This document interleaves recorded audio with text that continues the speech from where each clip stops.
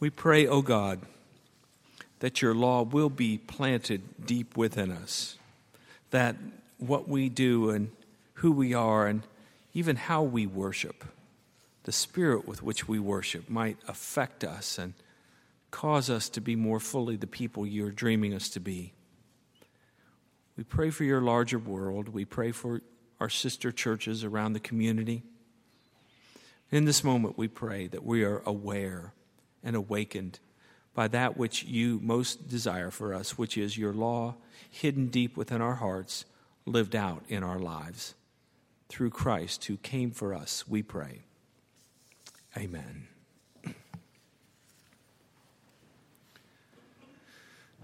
Tomorrow at this time, I will be arriving in Texas and then catching a ride with a friend to a location, an undisclosed location, about 50 miles beyond where the cell phone towers reach. It's a wonderful place.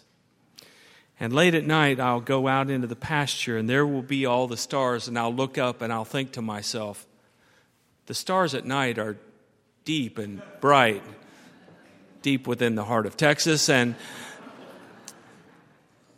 I'll look up and think, gosh, I wish I'd not gotten kicked out of Mrs. Bonslav's 9th grade science class when she was teaching the constellations, for I don't know any of them except for the Big Dipper.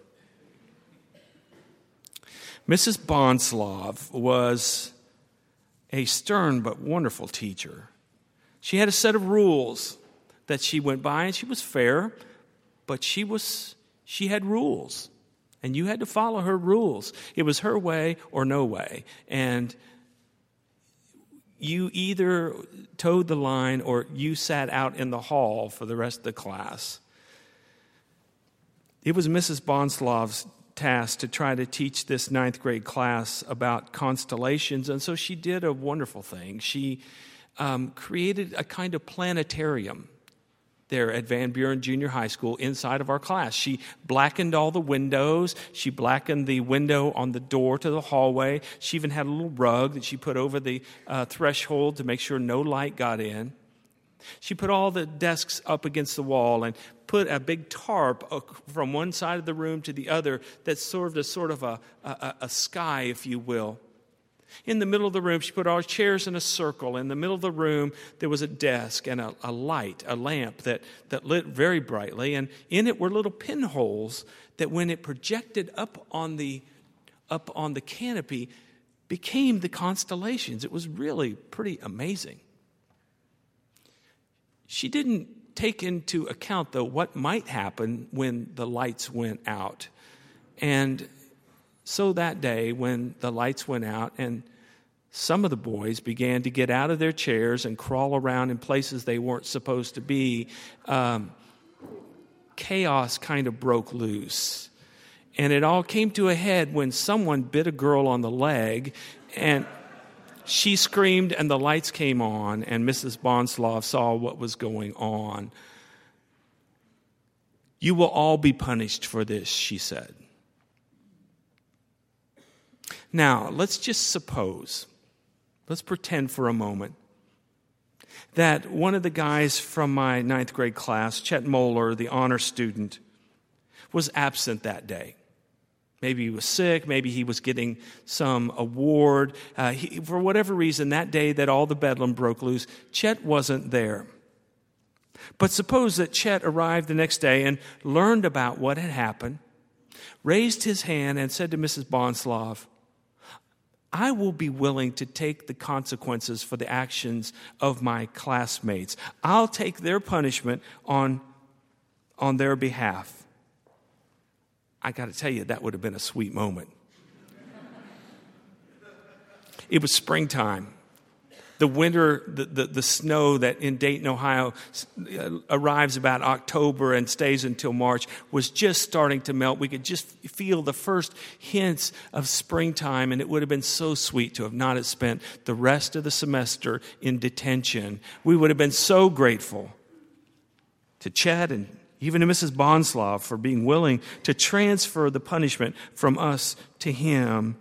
It would have been nice to have walked by Chet sitting by himself every day in detention, alone all those weeks as we went on with our day. But surely, it would have also felt kind of odd that she would punish Chet. He wasn't even there. Her form of justice is what's called retributive justice. It is where someone has to pay a penalty or pay the fine for a crime that's been committed. But to punish Chet, for us, would have felt outrageous. I mean, you can't just transfer responsibility from one person to another like we did food in the cafeteria from one tray to another. You can't just swap it out, can you? And to say that she was going to punish him as a way to send a message to the rest of us, to scare us, that wouldn't be justice. In some circles, that would be called terrorism. Terrorism is where you do something to someone else to make sure you get the message. I make up that little story because I think it parallels the explanation of Jesus on the cross that many of us were raised on. It said something like this: God, like Mrs. Bonslav, is just. God has rules. And when, starting with Adam and Eve, but with all of us, we've sinned, we've violated those rules. And so Jesus came into the world and said, I will take their guilt, I will take the crime that they've committed, I will accept it as my own and take their punishment as my own. If we believe him, we're forgiven and all is well. I think that we bought into that idea, and I say every part of that is true, but it's the construction of it and the nuance of it that I think sometimes confuses us. But many of us have never really questioned that construction because we're so absorbed in our sins. We're so guilty for our sins. We feel such shame, and we've been told that God is a scolding God that we've accepted. And I got to say, if it works for you, that's good. If it's making you behave, I guess that's a good thing. But at some point, you begin to think about it. And you begin to ask yourself if this picture that we painted is consistent with the larger picture of the sacred God that we know, this holy love. Do these hang together? Is God a terrorist? Does God send a message to us by crucifying Jesus? Would God really go along with retributive justice? Retributive justice doesn't heal anything. All it does is punish. The gospel suggests that God is something other than just a punisher. God is something more than simply an accuser. In fact, the Bible says very clearly God is not the accuser. The Bible says the devil is the accuser. God is the one who comes along to provide a different way, to acknowledge, yes, we are sinners, not as an accusation, but as a diagnosis, so that we might be reconciled. We might be awakened, called into a new way of living, having our lives and our faith and our relationship with God restored and healed. We just sang about it. These words from Jeremiah. I'll make a new covenant with you. I'll write the words of my law, not just on stone, I'll write them on your hearts. This love and intimacy of the one who is for us, always, always for us and on our side. What if we might think anew about the why of the cross? Why did Jesus die on the cross? What if we began to think of the why of the cross less as an act of retributive justice? Someone's got to pay. Sort of this divine necessity that blood must be shed. What if we began to think of it as something other than payback or righteous indignation and begin to think of the cross of Jesus as an act of forgiveness, of absorbing our sins and being an antidote to the poison that sin creates, not only in our lives individually, but within all the systems and cultures and ways that we live together. I've come to realize that the cross of Jesus is, in a sense, his embodiment of the message that he taught his disciples from the very beginning. Early on in Matthew chapter 5 in the Sermon on the Mount, Jesus says to his disciples, if someone strikes you on the right cheek, turn and offer the other. If someone wants you to go 1 mile and forces you to go 1 mile with them, you go 2. If someone comes along and demands your shirt, you offer to give your pants along with it. It is a kind of spiritual jujitsu. It is what Glenn Stassen called transforming initiatives. It is taking that which comes to us as evil and turning it for good, for healing, for redemption. It turns the aggressor's strength another way, and in doing so, it neutralizes and transforms. I want to suggest this is exactly what Jesus is doing as he hangs on the cross. This has been God's way from the very beginning. I love the story from the book of Genesis of Joseph and his 11 brothers. They're sick to death of his dreams, his stories that he tells, and so they conspire together to take from him his coat of many colors and throw him into a pit. And at the last minute, they decide instead of killing him, that they will sell him into slavery. Can you imagine selling your brother into slavery? They take his coat, they put animal's blood on it, they take it home to their father and say, oh, sorry, your son has been killed. And they presume that they'll never see that Joseph again. Decades later, there's a famine in the land. The 11 brothers have to go south into Egypt. And who should they find there? But their brother who was sold into slavery, who's now risen through the ranks and is now in charge, second in command behind the Pharaoh. They don't recognize him, but he recognizes them. And it's one of those moments where retributive justice would have been absolutely understandable. These ones who sold him into slavery, who so dishonored what it means to be brothers together, it would have been perfectly understandable for Joseph to have retaliated against his brother, but instead he redeems the situation. Why? Because he understands this is the very heart of God. You intended it for bad, he said. But God intended this for good. I think of those thieves hanging on the cross, on either side of Jesus. The angry one trying to demand of Jesus that whatever power you've got, let's see it, let's do it, let's get back at these guys. Save yourself, save us from this situation. Let's get out of this situation. But the other thief says, hey, wait a second. You and I were here, we're getting what we deserve. We did the crime, we're going to have to do the time. But this one, he doesn't deserve this. He doesn't have to be here. He could have avoided this. And you think about it. He could have avoided the cross. He could have bypassed Jerusalem that Passover. He could have called down the angels. He could have argued with Pilate or Herod in the courts of law. But he didn't, because he was up to something. He was up to the kingdom of God. And so, saying more than he knew, the thief on the cross said to him, Jesus, remember me when you come into your kingdom.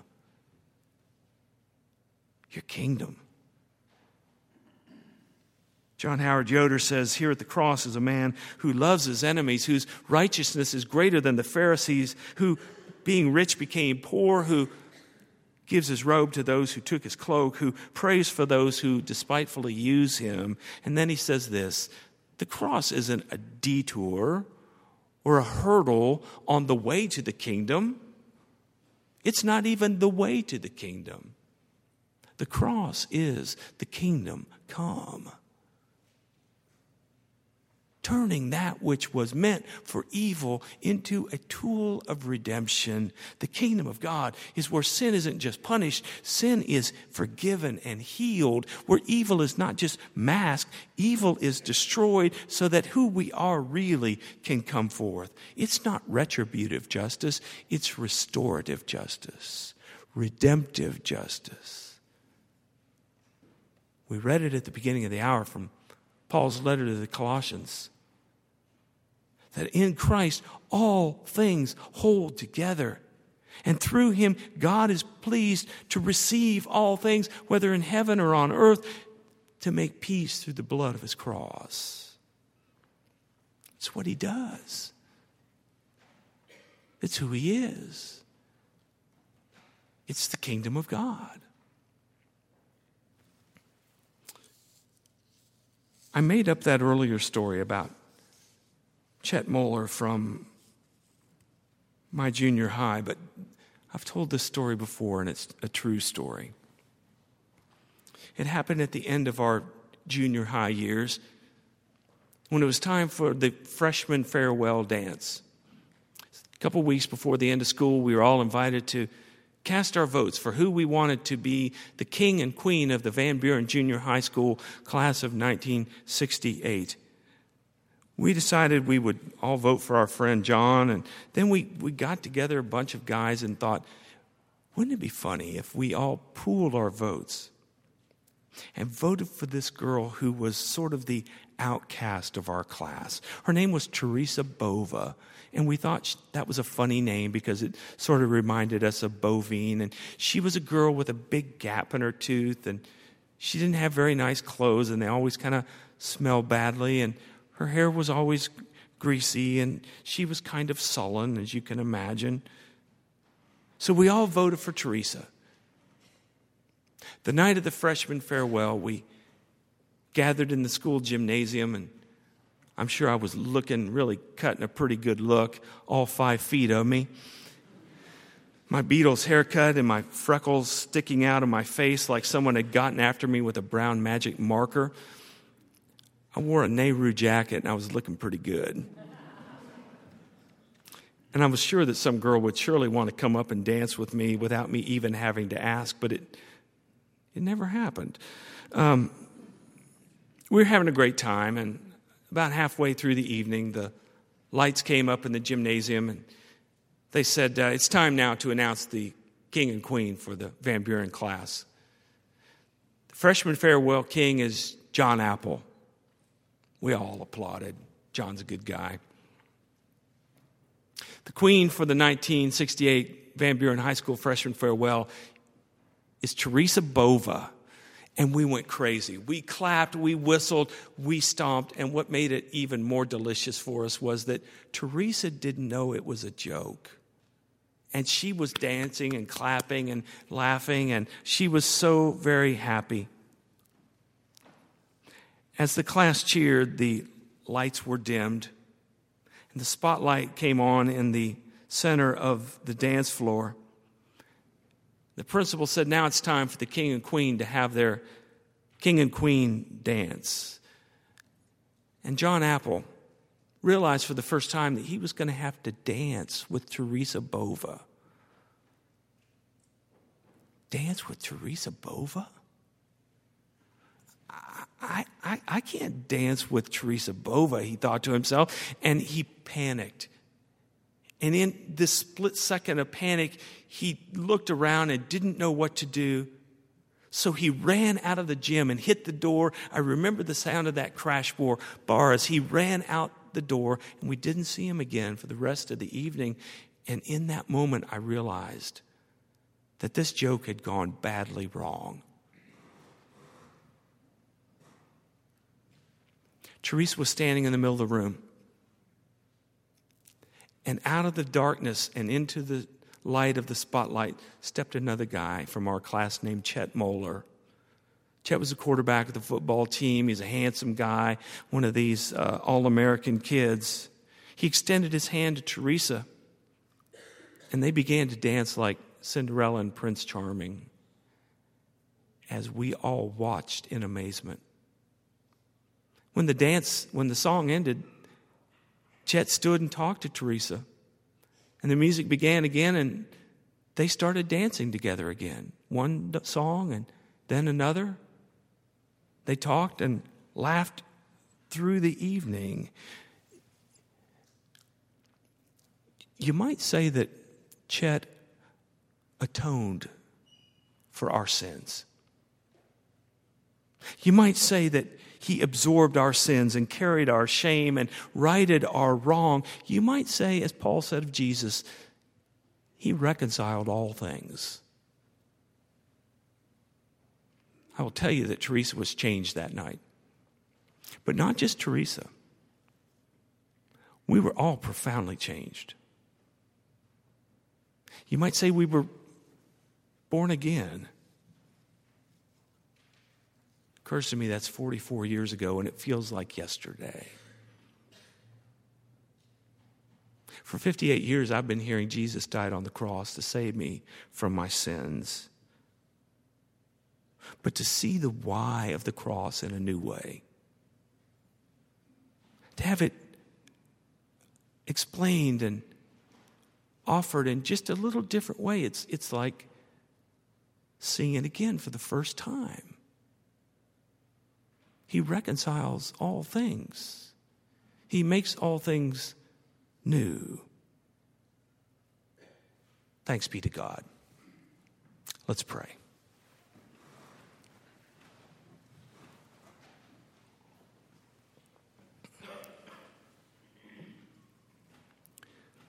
We've considered the mysteries of your death on the cross many times, Christ.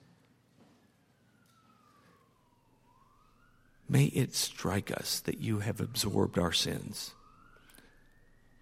And may the mystery of your love wash over us and change us. Open our eyes and allow us to see how our sin affects this world and everything around it. And then allow your love in us and through us to transform this world. In your power and in your name we pray. Amen.